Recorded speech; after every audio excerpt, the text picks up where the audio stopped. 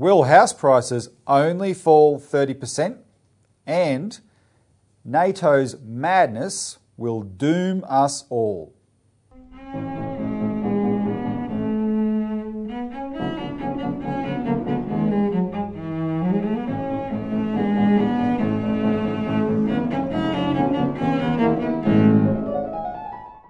Welcome to the Citizens Report. It's the 12th of November.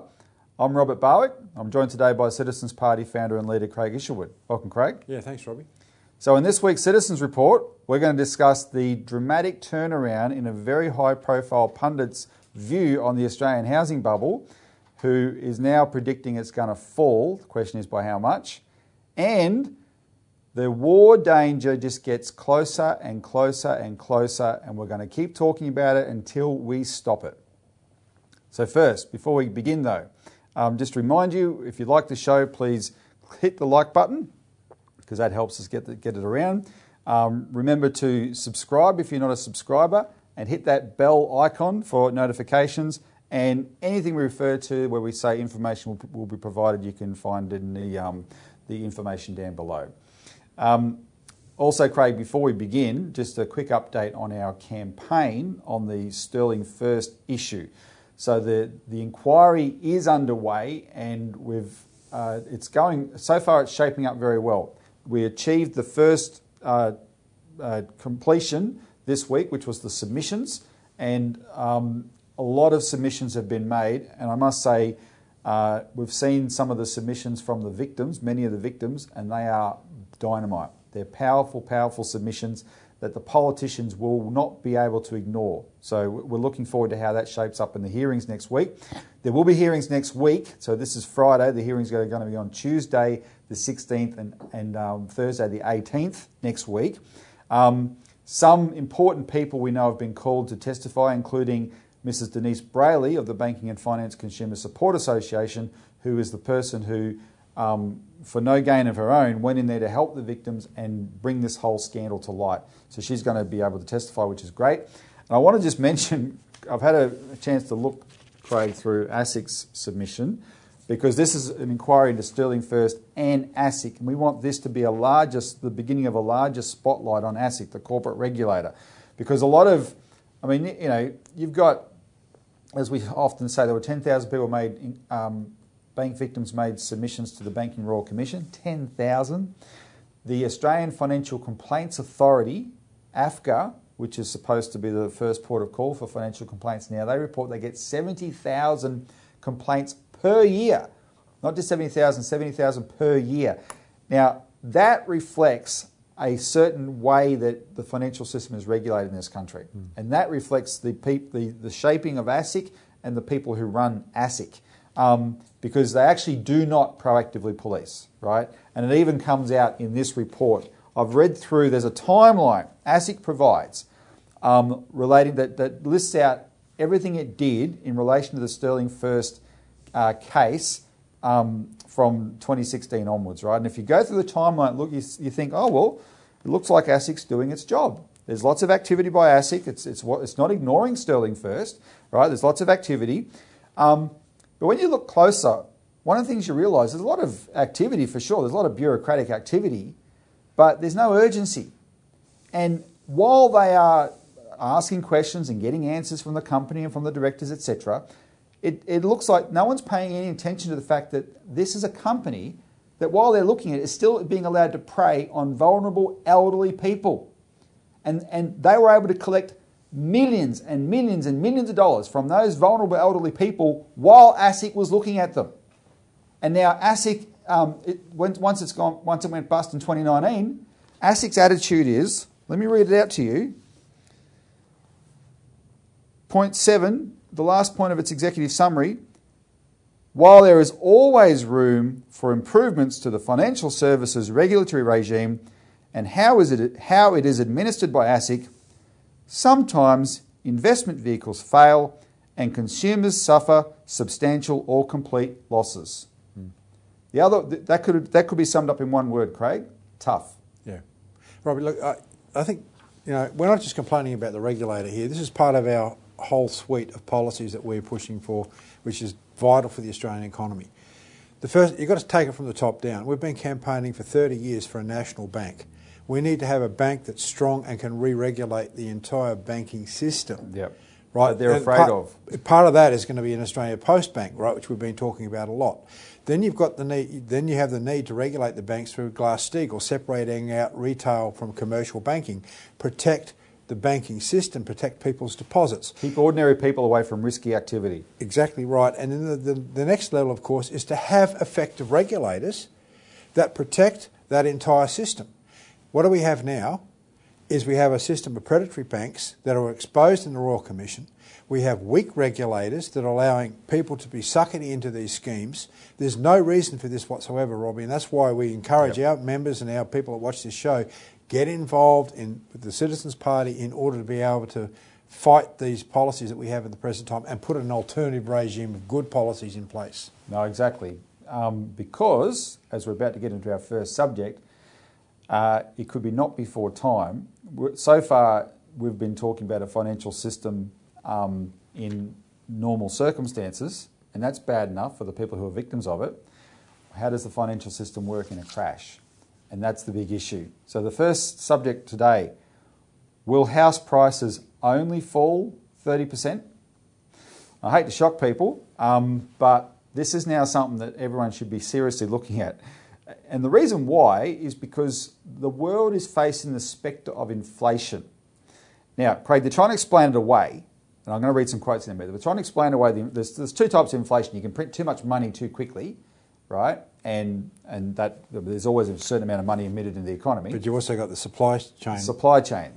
Inflation, Robbie, which, you're seeing all these breakdowns in goods being delivered, ships not being able to get into ports, exactly. Being shut down because of COVID and so forth. And this is creating actual pressures on prices because of scarcities and so forth. And they're hoping, though, that if that's the cause of the inflation, then that will be temporary. Yeah. Because if it's the money printing side, then that can get away from you before you know it. Problem is, Craig, we've had the supply chain disruption from COVID, but we've also had a decade of massive, massive money printing. And outside of China, which put its money printing into the means of production, right? And I don't even want to call it money printing. They invested credit into expanding their productive capability and infrastructure that allows the delivery of goods. Outside of that, the money printing in the rest of the world has gone to Wall Street, the City of London banks for speculation, right? It has to have an impact at a certain point. And of course, one of the ways we've seen it is in, definitely anyway, is in house prices, right? And especially in a country like Australia. So this week, in our Australian Alert Service, which if you haven't ever received a copy of, you can click on the link and order yourself a free copy. But it's also, we really encourage people to subscribe to this. We can't ever do justice on the show to these subjects. It's explained in detail in the Alert Service. There's an investigative team that puts a lot of work into this. But Richard Barden has an article this week in the Alert Service, and it's called RBA's, that is Reserve Bank's Inflation Conundrum Spells Doom for the Housing Bubble. And I want to read just a few quotes from that. On 29 October, after a massive sell-off of Australian government bonds the previous day, the Australian Financial Review reported that, quote, investors are betting rates could begin lifting as soon as February next year, while most economists are tipping late 2022 or first half of 2023, with the potential for the cash rate to hit 2% by late 2024. That's 2% up from what it is now, which is 0.1%. But the banks are already lifting interest rates, Robbie, without the Reserve Bank doing anything. Yes. I mean, look, you just got to acknowledge that's the direction of the pressure at the moment. It's going up. Now, the backdrop is the inflation question, because the way it works is the central banks around the world are given a job to control inflation. And they have a lever to do that, and the lever is interest rates. Right? If inflation's low, they can lower interest rates and raise inflation. If inflation's high, they raise interest rates to lower inflation, because the lower the interest rates, the more money there is being allowed to be lent into the economy. It's the general understanding of how it works, and this is the great lever of the Reserve Bank. So the question is how serious is this inflation? Will these interest rates have to keep rising so that you're talking about multiples of current rates, right? And then what is the flow on to the housing rates, of course. So Josh Frydenberg says no. In fact, the headline of the Financial Review had him saying, "Don't panic," right? And he's the Treasurer of Australia. Of course he'd say that. He says, quote, "By no means is the inflation genie out of the bottle, as there remains some spare capacity in the economy, particularly in the labour market, and many of the contributing factors are expected to be transitory." Sounds like famous last words to me. "The global and domestic outlook remains positive despite the major shock caused by the pandemic, with macroeconomic settings expected to normalise over time." So that's Josh Frydenberg's view. The problem is, as we know, how do you know a politician's lying, Craig? Yeah, their lips are Their moving. lips are moving. So even if he's sincere, people are going to have doubts about what Josh Frydenberg's saying. So I want to introduce another character into the mix now. Before you do that, Robbie, just remember, we're only 6 months out from a federal election. Yes. And if interest rates do rise because the RBA is forced to, that will spell doom for the Liberal Party, because people are going to start to look at their back pocket and hip pocket and say, what's going on here? Yep. And this is what Josh And that's how people Frydenberg vote. and the Liberal Party are terrified about, because we've seen it before. The RBA is not locked into necessarily protecting the Liberal government. They'll do what they think they have to do to cover themselves. Yeah, of course. So if they're ever caught doing favours to a Liberal government, that will be big trouble down the track. So that's a significant element, only 6 months out from an election. No, for sure. So who should we listen to other than Josh Frydenberg? Now this doesn't prove the point, but I tell you what, the person I'm about to tell you about, you better pay attention, because it's none other than Christopher Joye. And Christopher Joye is a former RBA economist. Some viewers may recognise the name. He's a former RBA economist. He is actually one of the most well-connected guys in Australia's financial system, full stop. He is incredibly, incredibly well-connected. And until now, he's been the biggest naysayer to the doomsayers, right? So famously, he had a debate with Steve Keen at the time of the GFC in 2008, because Steve Keen had rightly predicted house prices would crash, as we were predicting at the time, Craig, and people like Martin North, who was then with JP Morgan Fujitsu Consulting, were predicting. However, what we couldn't predict, that Christopher Joye could, and that's how well connected he is, we couldn't predict the extent to which governments would go to stop it from happening. We accepted their free market framework, right? By their metric of how the economy should run, house prices should have crashed. So Joye, though, could predict that because he's so well connected. He's very well connected. I can't emphasise that enough. Anyway, long-time viewers of this show may remember that in 2019, Christopher Joye famously had a debate with the economist John Adams. Now, John is someone that we have quoted a lot over the years, even before we knew him, because John, from 2016 onwards, started warning of economic Armageddon. That's a term that John Adams became synonymous with, economic Armageddon, based on the amount of housing debt in Australia and how unsustainable it was, right? And we agreed with his analysis completely. So in 2019, just before the federal election, they had this debate on the, it doesn't exist anymore, but it was a Sky News show called Money Matters at the time, right? Anyway, so I want to play a clip of that where the host, and I apologise, I actually forget his name temporarily, I'm going to kick myself later.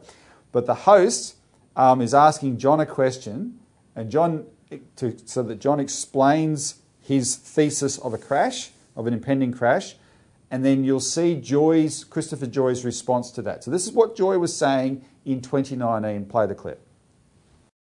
John, can you explain the link? Because my viewers, can hear the debt thing. What's the link then between debt, the economy, recession, house prices? Sure. Okay, so the question is, if we've got the biggest debt bubble in the history of the country, where's the debt? The debt is in property. There's debt bubbles right across the world, and in different economies that's situated in different areas. So the debt bubble is in the housing sector. And what I've argued is, so I've written several columns about economic Armageddon. Armageddon comes when the debt represents a systemic crisis to the Australian economy.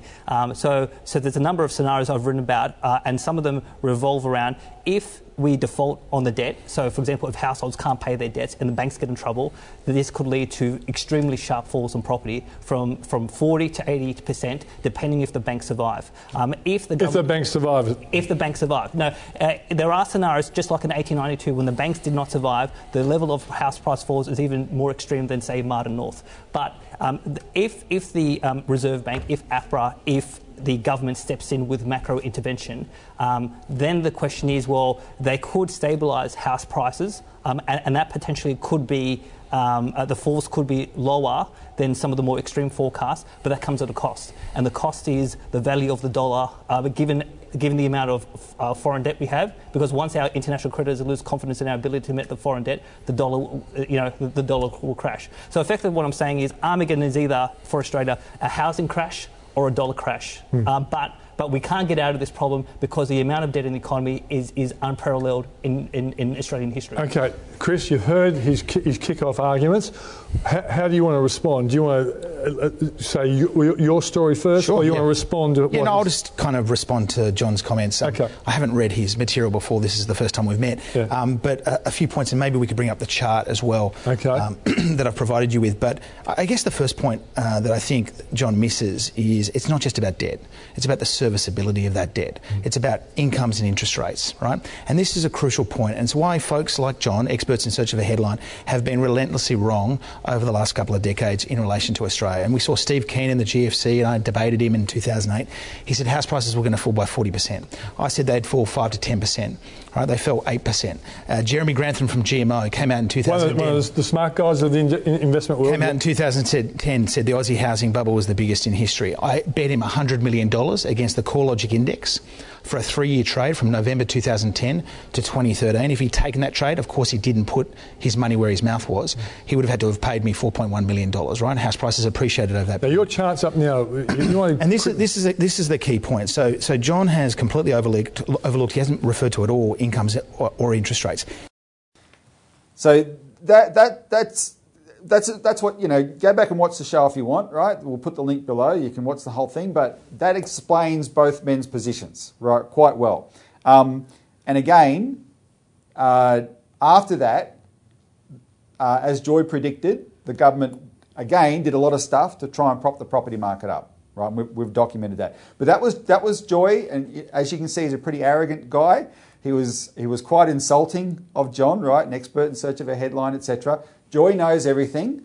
So, and he quoted the CoreLogic Index, Craig, and that's, the one thing you need to know about when he makes a prediction. He bet someone. He challenged someone to a bet based on the CoreLogic Index. The reason that guy who didn't take the bet, probably wisely, is because Christopher Joy invented the CoreLogic Index.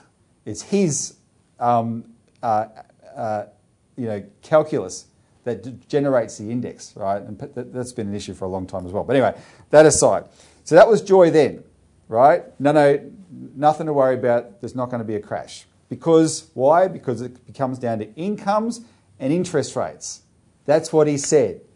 Well, he would say, on what I'm about to read, he would say is perfectly consistent with that, but it's an acknowledgement that something else is now starting to happen, right? So let me just read the quote. This is on the 29th of October. Joy wrote this. He said, the normalisation of Australian inflation and the Reserve Bank of Australia's cash rate with it is a game changer for everything. Equities, bonds, house prices and portfolio construction. Everyone needs to go back to first principles and re-evaluate their decisioning juxtaposed against a world in which short and long-term interest rates could be a lot higher. Let me continue. The consequence of core inflation moving into the target band is that the RBA will probably start lifting its cash rate in the second half of 2022 or early 2023, Joy wrote. But the existential question, he went on, is where the RBA and the US Federal Reserve's neutral cash rates lie, which is another way of saying equilibrium. Most economists think the local neutral rate is between 2 and 4%. If this is correct, it would mean that the RBA has to raise the cash rate to about 3% to ensure it is neither contractionary nor stimulatory. His own view, Joy added, is that the RBA's neutral rate would turn out to be much lower at about 1 to 1.5%, but that point would seem to be largely moot because, quote, even 100 basis points of increase, which would be from what we have now to 1.1%, would have profound consequences for asset pricing and would probably force house prices, for example, to correct about 15 to 25%. In fact, the RBA's own house price forecasting model, which we have replicated and refined, implies a larger drawdown, which means crash, of about 33%. And that's based on what he's prepared to say could be just a 100 basis point interest rate rise. If it goes to the 2 to 4% that some of the other economists are predicting that he quoted, forget 30% for house prices crashing, right? Now, again, I hope people understand the significance of this coming from Christopher Joy, the big bull of 2019 and the decade up to 2019. House prices are fine. Now the bull is the bear. He looks like a bear, right? He's now the bear saying 30% could be on the cards. And the question is, as we said in the headline, will it stop there? So, Craig, we have long said, this crash is inevitable. Whenever it happens, what do we need to be doing? We don't raise a subject like this for our show to give people insider tips so they can make their financial bets on a housing crash. We always focus on this because how does our economy function? Right? How does our economy function? It's already dysfunctional with house prices. They're way too high, they're too expensive. But how do they function in a crash? What do we need to be doing now to reorganise the economy? Oh, Robbie, that's a huge question when you think about it, because what you're going to have to do is look at this as an existential crisis. It would be for many, many people not being able to pay their mortgage. So you've got to come back to what's primary. And that's going to be initially keeping people in their homes, not letting the society fracture. You know, kids being thrown out of school, parents suffering from the financial pressures of providing for their families. So you've got to start from a principle first and foremost. And you say, well, what are we going to do then? Well, you have to keep people in their home. Well, who's going to do that? The banks are not going to do that. They might go along with a moratorium, but you need a facility to do that. There's plenty of examples in history. You know, for example, you take the Roosevelt era where they had their homeowners protection scheme, where they actually created a facility to protect homeowners. Well, we're going to need that. And the only way you can do that is through what we have written legislation for, which is a national bank. You actually have to be able to provide a facility to protect people by providing for the debt that they've incurred. So there's a national bank. That's the first thing you would do. There's many other things you would need to do just too. Before you go on, Craig, just on that, so what you're talking about with the national bank, the specific of that is the debt has to be written down without people losing their homes and without the institutions going under. And only a national bank could... Now, that actually has been done multiple times in the past, including in Australia, in specific areas in recent years, not too long ago. But the scale of what we're talking about, only a national bank could finance that kind of operation. You've got to have effectively a debt moratorium, Robbie. You've got to look at the debts that householders have incurred and say, is this reasonable or not? So you have to have a whole facility inside a structure to be able to do that. Now, why would we do that? Well, the free market is a joke. It's only a free market when the free marketeers want it to be. Otherwise, they ignore those principles and they do what they want. Well, the Wall Street banks got bailed out in 2008, and then they turned around and they forced 12 million people out onto the streets as they mass foreclosed on their homes. That's the free market, not the free market for them, socialism for them, capitalism for the people. And that's why we need to have a facility like a national bank. That's why we've been campaigning so hard for it for so long, Robbie, because this is the only backstop we can have. There is no structure at the moment in our economy for this. So a national bank, a debt moratorium for not just households but productive industries as well, because you can't allow your economy to crash. So you've got to look after your farmers, you've got to look after your manufacturers and your producers. So you're going to have a moratorium for them as well. And we need to shift employment away from the construction sector and housing and real estate agents, etc., and into sustainable, something that's economically sustainable but productive for our economy. And that means you have to have a facility like a national bank to create credit necessary to direct into the economy to be able to employ large numbers of people and quickly. because we've got plenty of infrastructure projects that we can develop in this country that could be funded quickly if you had a national bank. At the end of the day, the question about credit, Robbie, is not about money. People have got this idea about money and credit, they're simultaneous. No. Credit has to do with creating assets for the future, where you make a decision, you have a vision, we want to build this. And at the end of the day, you end up with an asset. You've changed the physical economy, the landscape. You've built infrastructure. That changes the economy. Yep. Money doesn't do that, but credit does, because it's fulfilling the vision. And that's what the credit's designed to do. This requires, look, how many politicians in the Australian Parliament today have an idea about how you can rebuild the country from the point of view of tackling it from building it from what we call a physical economic point of view, building infrastructure, creating jobs, creating a manufacturing sector?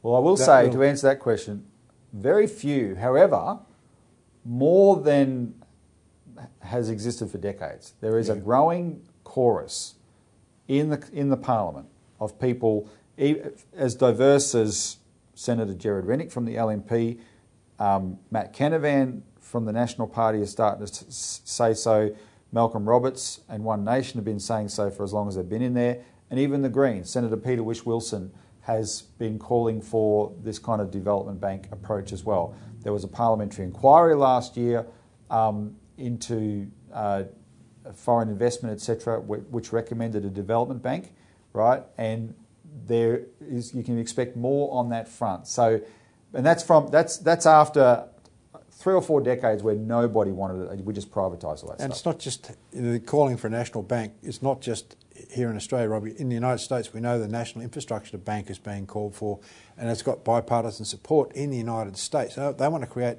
trillions of dollars of credit in order to be able to fund the economy, which the infrastructure is collapsing over there.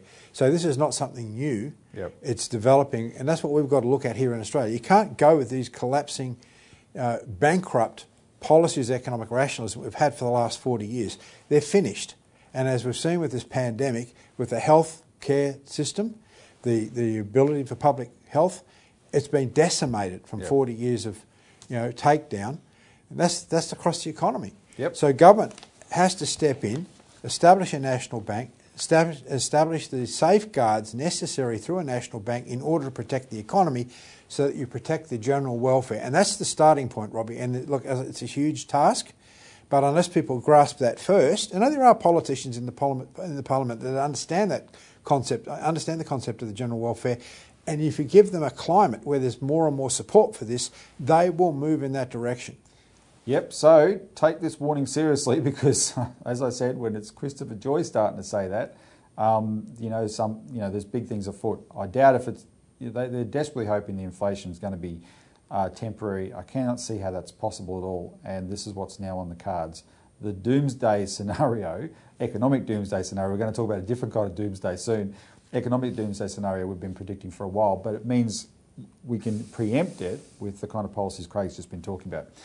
So let's get on to the other doomsday scenario, Craig, which is frankly absolutely terrifying, but it's why we're raising it. NATO's madness will doom us all. And what we're talking about is, again, something that's been published in the Australian Alert Service, but with the added development of what Paul Keating did this week, just as a reality check, which we applaud. But believe it, NATO stands for North Atlantic Treaty Organisation. It's not NATO, Robbie, with the China stuffed in there, right? It's NATO. NATO, North Atlantic Treaty Organisation. That's what NATO stands for. Well, NATO, and NATO was set up, as older people would know, as a bulwark against the Soviet Union in the Cold War, right? So in the European sphere, there was the Soviet Union and there was NATO, and NATO was the umbrella for all the countries, and of course it was how the United States helped protect the Europeans against the Soviet Union. Craig, you and I had the pleasure of getting to know Malcolm Fraser in his final years, and he wrote his excellent book, Dangerous Allies, about the United States and the United Kingdom being our dangerous allies. But one of the things he kept insisting is in 1989, when the Berlin Wall came down, He said NATO had no reason for continued existence. Its purpose was fulfilled, right? Instead of it being disbanded, there's maybe we can put the graphics up, but no problem if we can't. We do have an animation though of how NATO broke its pledge to the Russians and expanded almost up to Russia's border, right? And this was something they said they wouldn't do. They became a bigger outfit, and then they went from being defensive to an offensive outfit. So NATO ends up, NATO was under its own umbrella in Afghanistan, for instance, which has nothing to do with the North Atlantic. And now there's talk of a NATO in Asia, an Asian NATO, which would be Australia, Japan, and the United States, right? And if they had their biggest fantasy, India as well. But I can assure you that's never going to happen. But that's NATO anyway. That's what's been happening with NATO up until now. Now, NATO has just said that they're working on a new strategic concept for adoption at a summit in Madrid in Spain next June. But the defence ministers of the NATO members have already signed off on the core concept. And it's called the Concept for Deterrence and Defence of the Euro-Atlantic Area. And NATO Secretary General Jens Stoltenberg has said that Russia and China are now NATO's targets. Russia and China. So, first point, Craig, there's no guarantee NATO would win a war against Russia. What on earth are they thinking to include China in their principal enemies list? Forget it. The biggest, most productive economy in the world, China, which is only weak in one thing, nuclear weapons. But Russia, the biggest landmass in the world, has a far weaker economy, but is pretty powerful in one thing, nuclear weapons, and a pretty significant army and lots of great technology, etc. as well. This is ridiculous. These are people talking themselves into a doomsday scenario, right? One of the things in their mind, and this is their side, not the Russians and the Chinese side, this is their side, is they are explicit that the confrontation they're envisaging will be nuclear. Now, the normalisation of nuclear war as an idea, Craig, is the real madness. On 20th of October, Russia's defence minister, Sergei Shoigu, took note that the USA, quote, has stepped up work to modernise tactical nuclear weapons in their storage sites in Europe. He said, quote, that the engagement of pilots from NATO's non-nuclear member states in drills to practice the use of tactical nuclear weapons was of a particular concern because that's a violation of the Nuclear Weapons Non-Proliferation Treaty. And then German Defence Minister Annegret Kramp-Karrenbauer, who's known as AKK, told German radio on 24th of October, this is a politician in Germany talking about the Russians. She says, quote, we have to make it very clear to Russia that in the end we are ready to use such means, i.e. nuclear weapons, so that it has a deterrent effect beforehand and nobody gets the idea, for example over the Baltic or in the Black Sea, to attack NATO partners. That is the core idea of NATO. This is a normalisation of this. And what happens is they think, well, see, we're warning you, Russia. But what happens on the Russian side, and remember, it's not Russia that has gone around the world invading countries. No. It's not China doing that. Our side, which I, disown in this regard, we like to paint these countries as a threat, Craig. Yeah. But they don't have the track record of threat. We're the ones that cook up pretexts to go and invade countries. We are far more dangerous in their mind than they could ever be in our mind. And we're the ones talking about nuclear weapons. Right? This is absolutely insane. So, now by targeting China, by NATO targeting China, adding China to its list, this advances the agenda of the Asian NATO, as I said, which is bringing Australia and Japan in. And Australia now goes to the NATO summits as an observer. Right? Are we anywhere near the North Atlantic? Well, I'll tell you think of it how ridiculous it is. We already criticised the concept of Indo-Pacific. You heard this term, Indo-Pacific? Literally 2/3 of the whole world is the Indo-Pacific. and they refer to it as a region. No, it's not a region. It's 2/3 of the globe. The only other place in the globe is the Atlantic. So you've got the North Atlantic Treaty Organisation now says its jurisdiction's the whole world, and it wants to come into the Indo-Pacific. They are going out of their way to pick a fight. Yeah, right? We've always said and made it very clear that these sorts of alliances, NATO and so forth, are not there for strategic purposes other than to protect the global financial system of the West. And this is what's collapsing at the present time. So what you're getting is this driver. More insanity, yep. More insanity to try and protect a global system that's not working. Now, as you said before, China is growing. Look what it's been able to do in the last 20 years in particular, bringing its people out of poverty, and it's being attacked like you wouldn't believe by the West. And if they brought back to what you said earlier about the national bank that some Americans want to have to invest in their own infrastructure, if they focused on that, they could restore their power far more effectively than any of this warmongering they're trying to do against a powerful economy. Yeah, and that's what this is insane. The idea is that we can have a sort of limited nuclear war. This is the insanity of it. This is so crazy that most of our viewers would find it unbelievable because it is just so crazy. I want to play a couple of clips because one illustrates this insanity. Sky News in Australia is owned by Rupert Murdoch, right? Rupert Murdoch was he's the most political media magnate in the world, and he's just a propagandist. And what he does, those of us who remember the fight about the Iraq War remember his role. That war was hard enough for Bush and Tony Blair to get started. They would have had no hope without Murdoch Media's propaganda role. Andrew Bolt and all these people hammering it every day. They just spewed out the lies about WMDs. They had no proof, never had a skerrick of proof. They just spewed it out, right? And the Herald Sun and the Telegraph, etc. They just whipped up the public. And then when it was all proven to be lies, it's like, oops, right? They don't care, Robbie. A lot of journalists today are very cynical. They don't care about what they say and their consequences, but why should they? Well, watch now. I'm about to play an ad that I watch Sky News a lot. And this is what Sky News is pumping out every hour of every day into Australians' heads. And if you go to Sky News YouTube channel, and click on the videos tab and just look at their videos. Just look at the theme about China, right, that runs through it. But anyway, this is a series. They're promoting a series they're going to play next week. Just watch the ad. China does everything with strategic intent. The drums of war are beating. It has become more aggressive. China's armies are marching. This is highly dangerous territory. We uncover startling insights that reveal why war in our region is no longer unthinkable.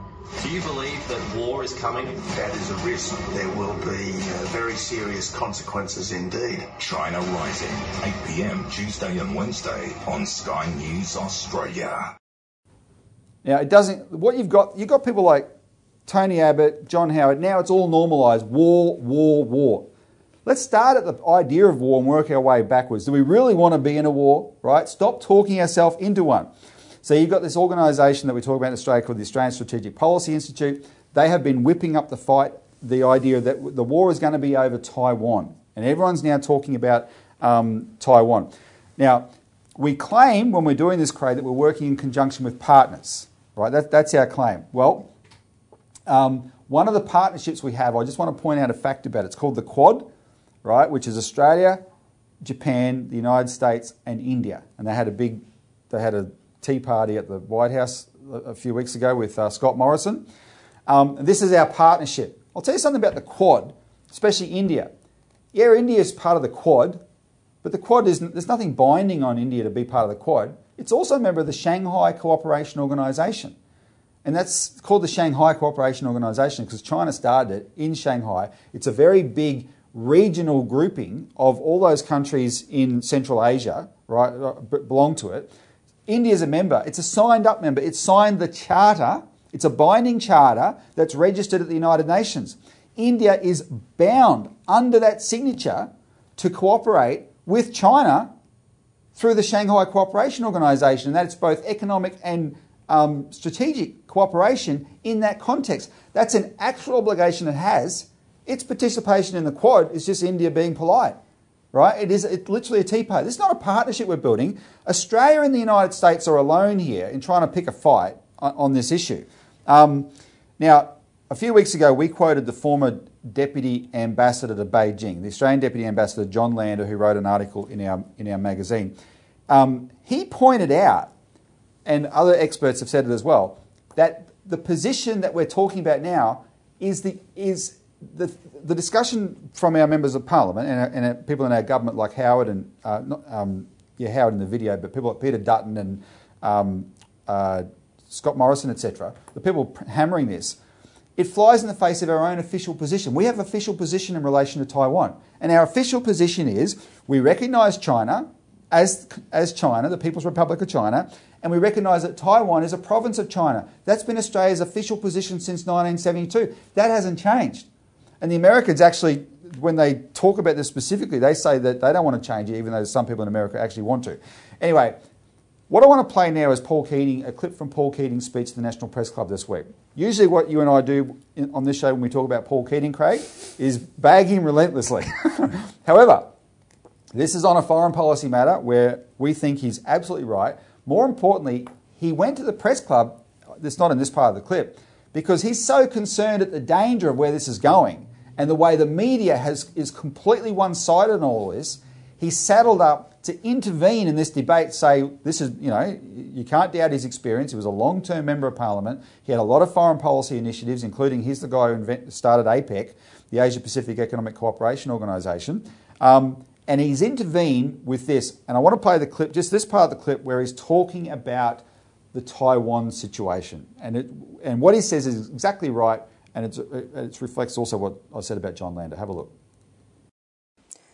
They might not be about turning over the international system, but they certainly have become much more aggressive about Taiwan, and it's seen as a flashpoint of a potential flashpoint with the Americans. Yeah. Should we just accept at some point that China will take a military or other approach to take over Taiwan? Well, let me know. The first point is Taiwan is not a vital Australian interest. Let me repeat that. Taiwan is not a vital Australian interest, We have no alliance with Taipei. None. There's no document you can find. We do not recognise it as a sovereign state, right? And under ANZUS commits us to consult in the event of an attack on US forces, but not an attack by US forces, right?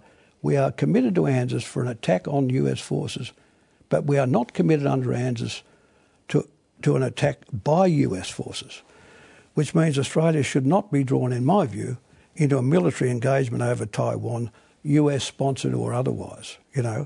As Xi Jinping said recently, we'll try and resolve this, harmoniously. You've got to remember this. The KMT, when they drifted over to Taipei, always said, this is China. The Chinese have always said, no, we are China. They all agree they're one China. So when Chen Shui-bian was elected president of Taiwan in the late 90s, the Chinese had to make a decision about what to do about it. Because the KMT, while under Chiang Kai-shek were at odds with them, by 30, 40 years later, they'd all agree it was really one China, And what was I going to say to you? I just forgot the point. Yeah, that's it. So Chen Chi-chen, then Foreign Minister of China, said about Chen Shui-bian's election, he said, Taiwan can have its own political system. It can have its own parliament. It can have its own flag. It can have its own system of laws. It can have its own economy. It just cannot say it's not Chinese. So that was the formula. They can have all of this, but they cannot say it's not Chinese. The only time the Chinese will attack or be involved with Taiwan is if the Americans and the Taiwanese try and declare a change in the status of Taiwan. If Taiwan stays as it is, I think Xi Jinping's general point, and this has been the point of other Chinese presidents, that harmoniously the Chinese people in what would otherwise be a civil war will come to terms with one another. You've got to remember, the trade between the two is enormous. The trade between Taiwan, which is a magnificent economy, and China is huge. You know, I mean, Taiwanese own chunks of, you know, Shanghai. I mean, they all own properties. You know, I mean, you've got to understand how this place works. You know, but you know, so the thing is, under ANZUS we have no commitments to be supporting any ill-conceived US attempts to try and blow this up. But frankly, I don't think the United States will. You know. So, Craig, we think they're right. Keating, Lander are right. What they're saying is right. The media, since his speech, has been rubbishing that. They're trying to rewrite history. But put that aside, what we're trying to highlight here is the danger.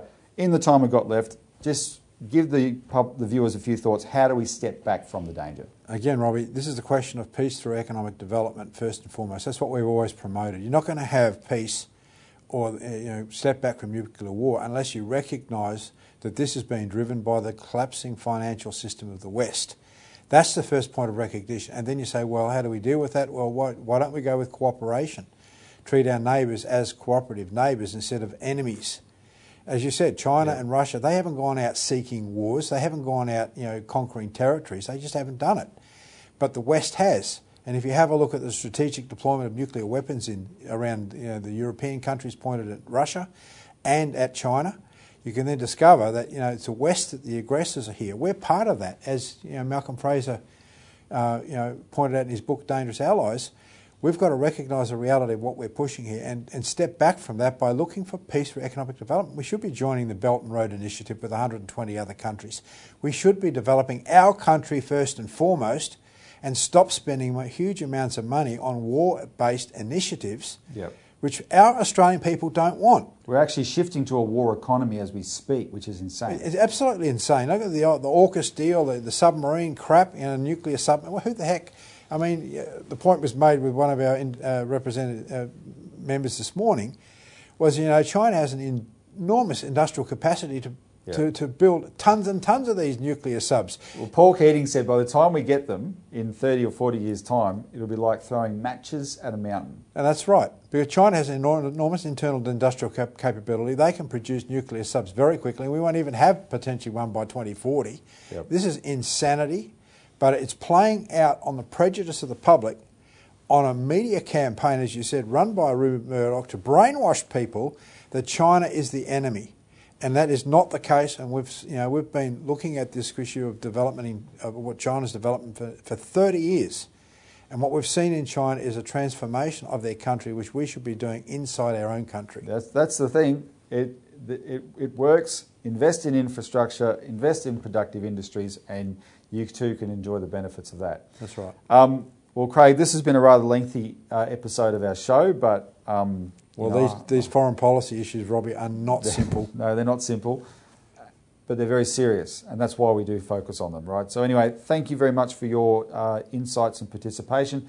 Thanks to the viewer for tuning in. Remember, as we said last week, we're on a membership drive. If you support what the Citizens Party is doing and you want to become a member, please click on that part of our website and sign up straight away. We really could use you as a member right now, so we appeal to you to do that. But otherwise, stay informed with what we're on about in our campaigns and stay watching the Citizens Report. And we'll see you next week.